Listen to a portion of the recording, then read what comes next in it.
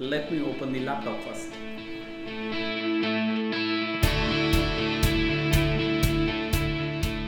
What's up DBAs, Arun this side from DBA Genesis, and I am here again with yet another daily DBA episode.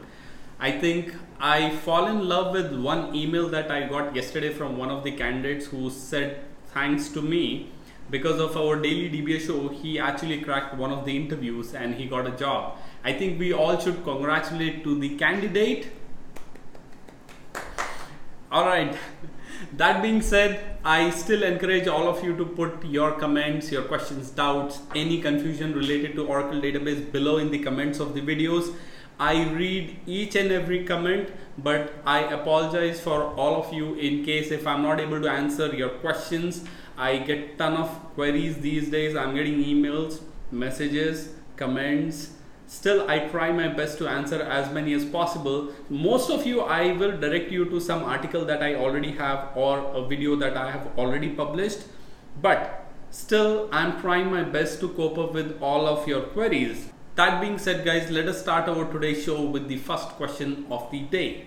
How to avoid row lock contention? Guys, the exact term is TX-row lock contention. I think that is transactional row lock contention, and this actually happens. It's a TX lock. So let us first understand the first part, that is TX lock. I'll try to ask my editing team to put something below in the comments so you are with me what I'm speaking. So the TX lock happens whenever there is a transaction that is trying to update a table or update records inside a table. So what happens is that query acquires the lock, but then the lock is released only when there is a rollback or a commit that happens inside the database. Now, TX row lock contention is a wait event that happens when there are a lot of transactions inside the database. They are waiting because of the database locks. So you are having a lot of locks inside the database and there is a wait, or other transactions are made to wait until those locks are cleared. This waiting period of the transactions is known as TX row lock contention, and it's the job of a DBA to reduce the row lock contention wait event. And how do we reduce it? Very simple. You have to start using select for update statement. Now, rather than me telling what exactly is select for update statement, let us keep it as a DBA challenge for this video, and I want all of you to put down what exactly is select for update statement and when do you use it. And also I want for all the experienced DBAs, if you know what is the difference between, or if you already know what is select for update, then put down your notes on what is the difference between select for update and a normal update statement. That being said, let's move on to the next question. What is Oracle read consistency? Very simple. I think you should read about database ACID properties. ACID stands for atomicity, and I think for all the other ACID, I guess you need to read Oracle or the database concepts for that. So the atomicity defines that the data inside the database will be presented to the user in a consistent way. What does it mean? Let's take there is a user who is trying to update some data inside the table, right? A record is being updated, but the user did not commit the data. But for the outside world should see the old value, because old value is the committed value inside the database.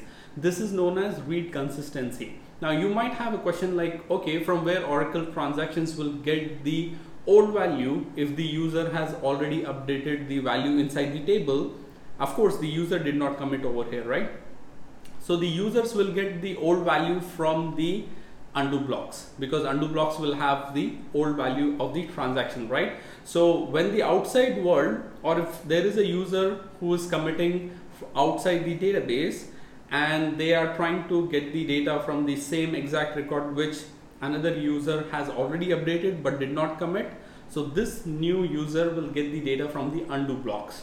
All right, so that is read consistency. Now, talking about why it is required, understand the user who tried to update the record, that user later on decides to not to save the data, or maybe the user tries to update or change the data once again, right? You never know.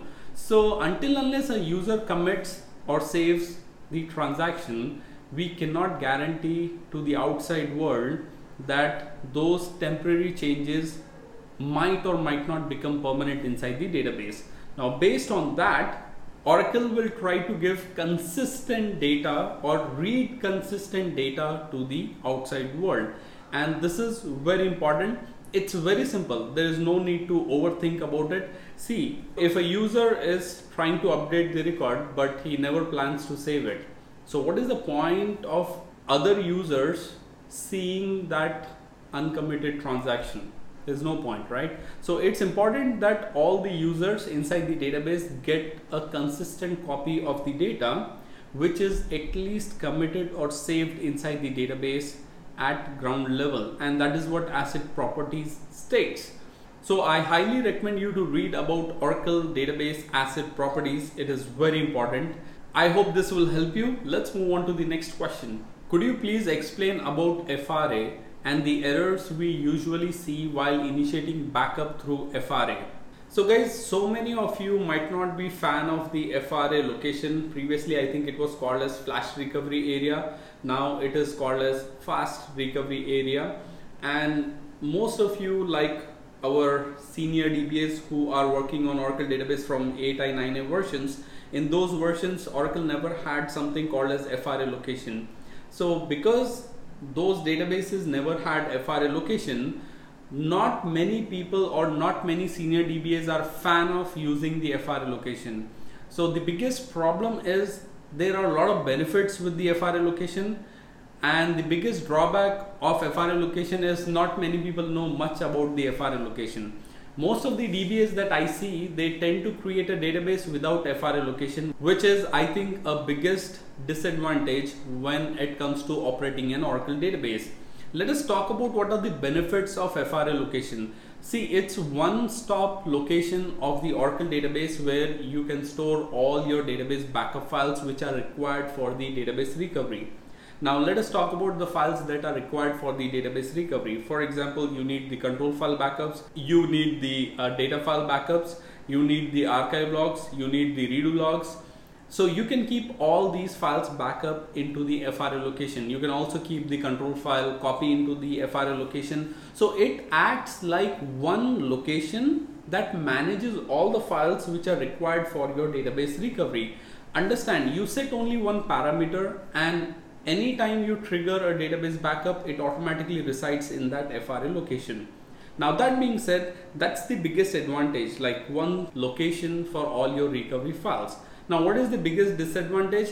I think the only one biggest disadvantage about FRA is not many DB are educated about FRA and they just don't want to use it.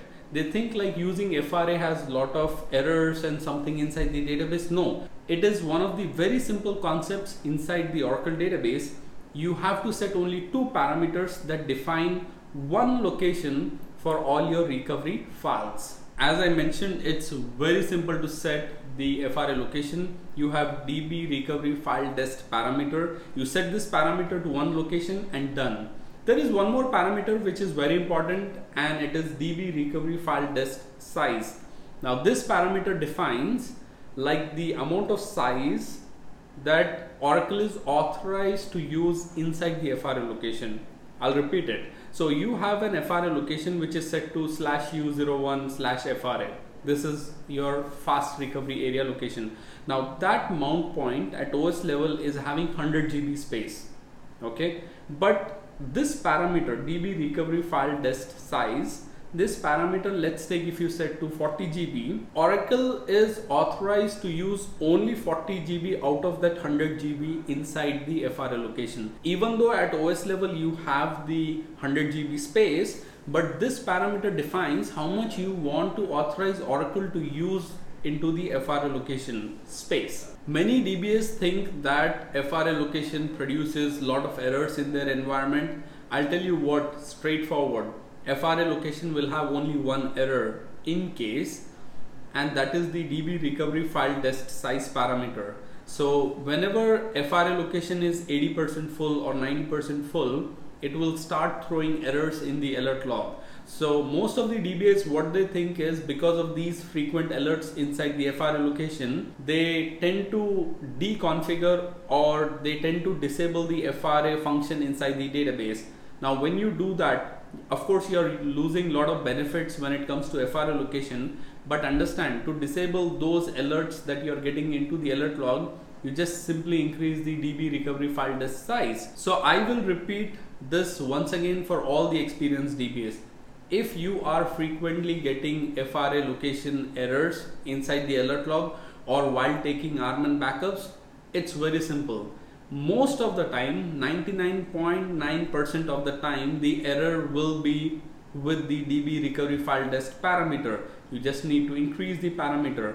This parameter defines how much space Oracle is authorized to use in the FRA location. Even though your FRA location is having 100 or 200 GB, and if your parameter is set to 40 GB, of course your alert log will start complaining whenever the space is about to get full, right? So just because of getting some errors into your alert log, don't go ahead and disable the FRA parameter. I think it's one of the simplest and the best things inside Oracle database. Now before I move on to the next question, let me tell you one more benefit of the FRA location, and I love about it. So when you have FRA location configured, and if you are taking RMAN backups by default into the FRA location, RMAN will use retention policy, and based on the retention policy, it will automatically mark those backups as obsolete. And all the obsolete backups are automatically cleared from the FRA location just for better space management. All in all, it's very simple. You have a lot of benefits with the FRA location, and there are only two parameters to set the FRA location. It's very simple. When it comes to errors, 99.9% of the times the errors is because of the DB recovery file disk size parameter, and if you just increase that parameter, I think the problem will be solved. And that 0.1%, you might have real space issues at the OS level. So your FRA parameter is set to 100 GB and the OS level space is only 80 GB. So that might also create a problem, because Oracle is authorized to use 100 GB, but at OS level you have only 80 GB. So it might create a problem. I think that helps you. Let's move on to the next question. What is the buffer cache hit ratio and use of it? Alright guys, I'll use the whiteboard to explain this answer because it is very important for all the experienced DBAs. Please pay a lot of attention for this answer. So guys, to understand the buffer cache hit ratio, I think we'll first understand what and how the SQL is executed inside the database.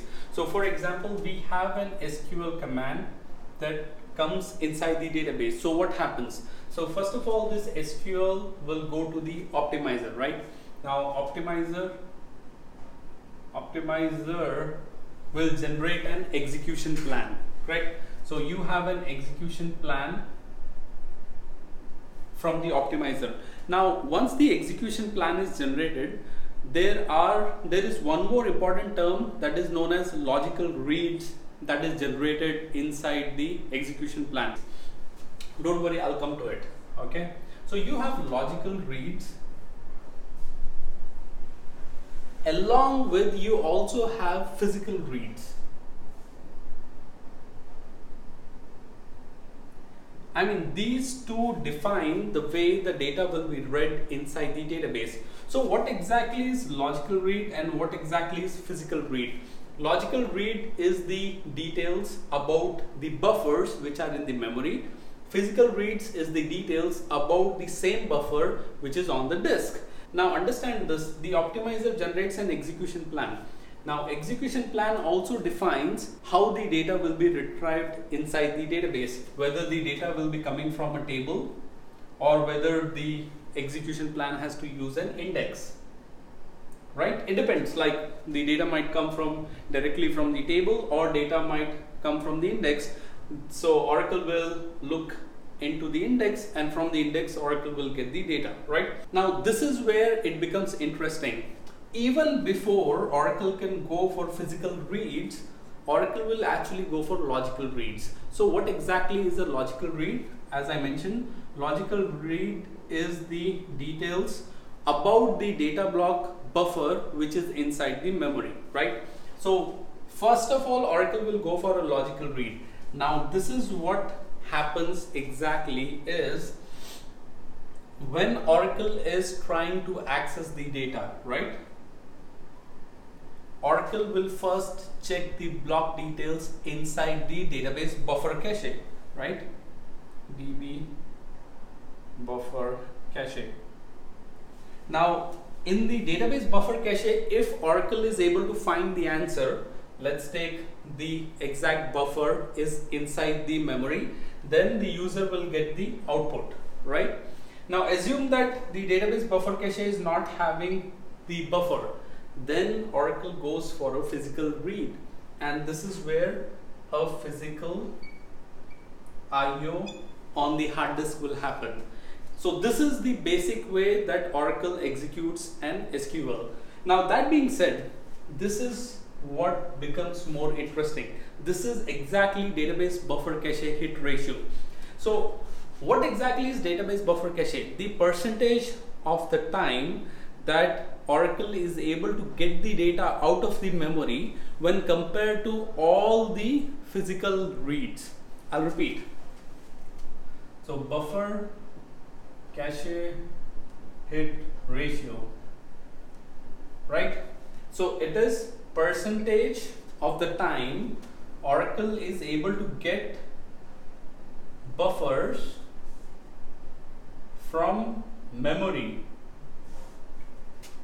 compared to all the buffers, correct? Now with this term, now assume if Oracle, while executing this SQL, Oracle got all the buffers from the memory, so your buffer cache hit ratio will be 100%, right?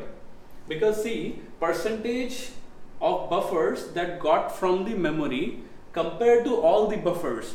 So assume that for this SQL, all the buffers were present in the memory, so your buffer cache hit ratio will be 100%, right?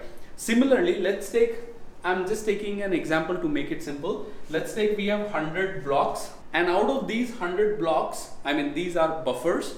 So out of these blocks, or you call them buffers, 90% of these buffers came from the memory, okay? So 90 blocks or buffers were present in the memory, and 10 buffers or the blocks were got by the physical IO from the hard disk. So in this case, what would be your buffer cache hit ratio? It will be 90%. Very simple, straightforward. So what exactly is buffer cache hit ratio? It is the percentage of total buffers. So what percent of the buffers that came from memory compared to all the buffers that were required for the particular SQL execution. I think this is one of the simplest way to explain buffer cache hit ratio. And let me jump back to my system. Alright guys, so we are back, and I guess that was an amazing example to understand what exactly is buffer cache hit ratio. Now you might have a question like, what exactly is the good percentage buffer cache hit ratio that I would recommend? Of course, everybody would try to aim for 100% buffer cache hit ratio. Like if you're getting all the results from the memory, then it will be faster for the users to get their responses. But once again, not always you can touch the 100%, right? So what is the good range of buffer cache hit ratio? It is somewhere between 95% and 100%. So in your environment, if you have buffer cache hit ratio percentage somewhere between 95% and 100%, I think your system is healthy. You don't need to tune the database memory, not required, no need to touch the database memory at all. Apart from this, if your buffer cache hit ratio is below 95%, then you need to look into the SQLs. You might need to tune the SQLs. You might need to see whether the SQL is using literals or the bind variables. You need to see, do you need to rebuild the indexes, or you also might need to see whether you want to build an index on a where clause or the column that is being used inside the where clause. It depends. So that once you do or make these changes inside the database or for a particular SQL, you might see a gain in the database buffer cache percentage. All in all, to keep it simple and to the point, buffer cache hit ratio is number of buffers, okay, not number of buffers, percentage of buffers that came from memory compared to all the buffers, right? So if you had 100 buffers and out of which 80 buffers came from memory and 20 came from the hard disk, that means with the physical IO, so your buffer cache hit ratio is 80%. Simple, to the point. Let's move on to the next question. What will happen internally while gathering table statistics while we execute dbms stats.gather table stats? I'll try to keep it as simple as possible. So when you run gather schema stats or gather table stats packages, so what happens internally? So let's talk about table. So for a table, what kind of details the gather statistics package will gather? So it's like number of rows inside the table. The next would be number of blocks inside the table, and also it might gather the statistics about the average row length inside the table. Apart from the table level statistics, even column level statistics will be gathered, like number of nulls inside the column, what is the data distribution like inside the column, like what is the percentage of the data inside a single column. Let's take you have only two values, so what is the percentage of the first value that column has and what is the percentage of the second value that column has. Let's take we have 100 employees and in the gender column you have male and female employees. Let's take you have 80 male employees and 20 female employees. So even these kind of statistics will be gathered, like this gender column is having only two values, and out of these two values 80% belong to male and 20% belong to female. Now apart from this, Oracle will also gather the statistics about NDV, number of distinct values inside that particular column. Now this was table level statistics, column level statistics. Apart from this, Oracle will also gather statistics related to the indexes that you create on the table. Now what are the details that goes inside the index level statistics, like number of leaf blocks, and then you also have the levels inside the indexes, and then you also have a clustering factor inside the indexes that the DBMS gather table stats will capture the details about. Now apart from all these statistics, Oracle will also capture these statistics related to your system, like what is the IO performance and utilization, while also trying to gather these statistics. It will also look at the CPU performance and utilization while gathering these statistics, and these same IO and CPU utilization statistics will also be used by the optimizer while trying to build an execution plan for your SQL query. I guess this will help you guys. I had these questions for the day, and let's move on to the most exciting part for the day, that is the bonus question.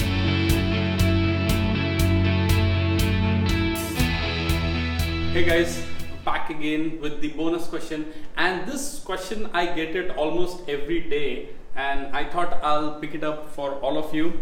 Now this question goes something like this: which version of the Oracle database would you recommend me to learn, whether it is 12c, 11g, 10g, 18c, 19c? See, I'll tell you what, try to master any one version. Now before I give you the right answer for this question, let me take you to something else out of the DBA world.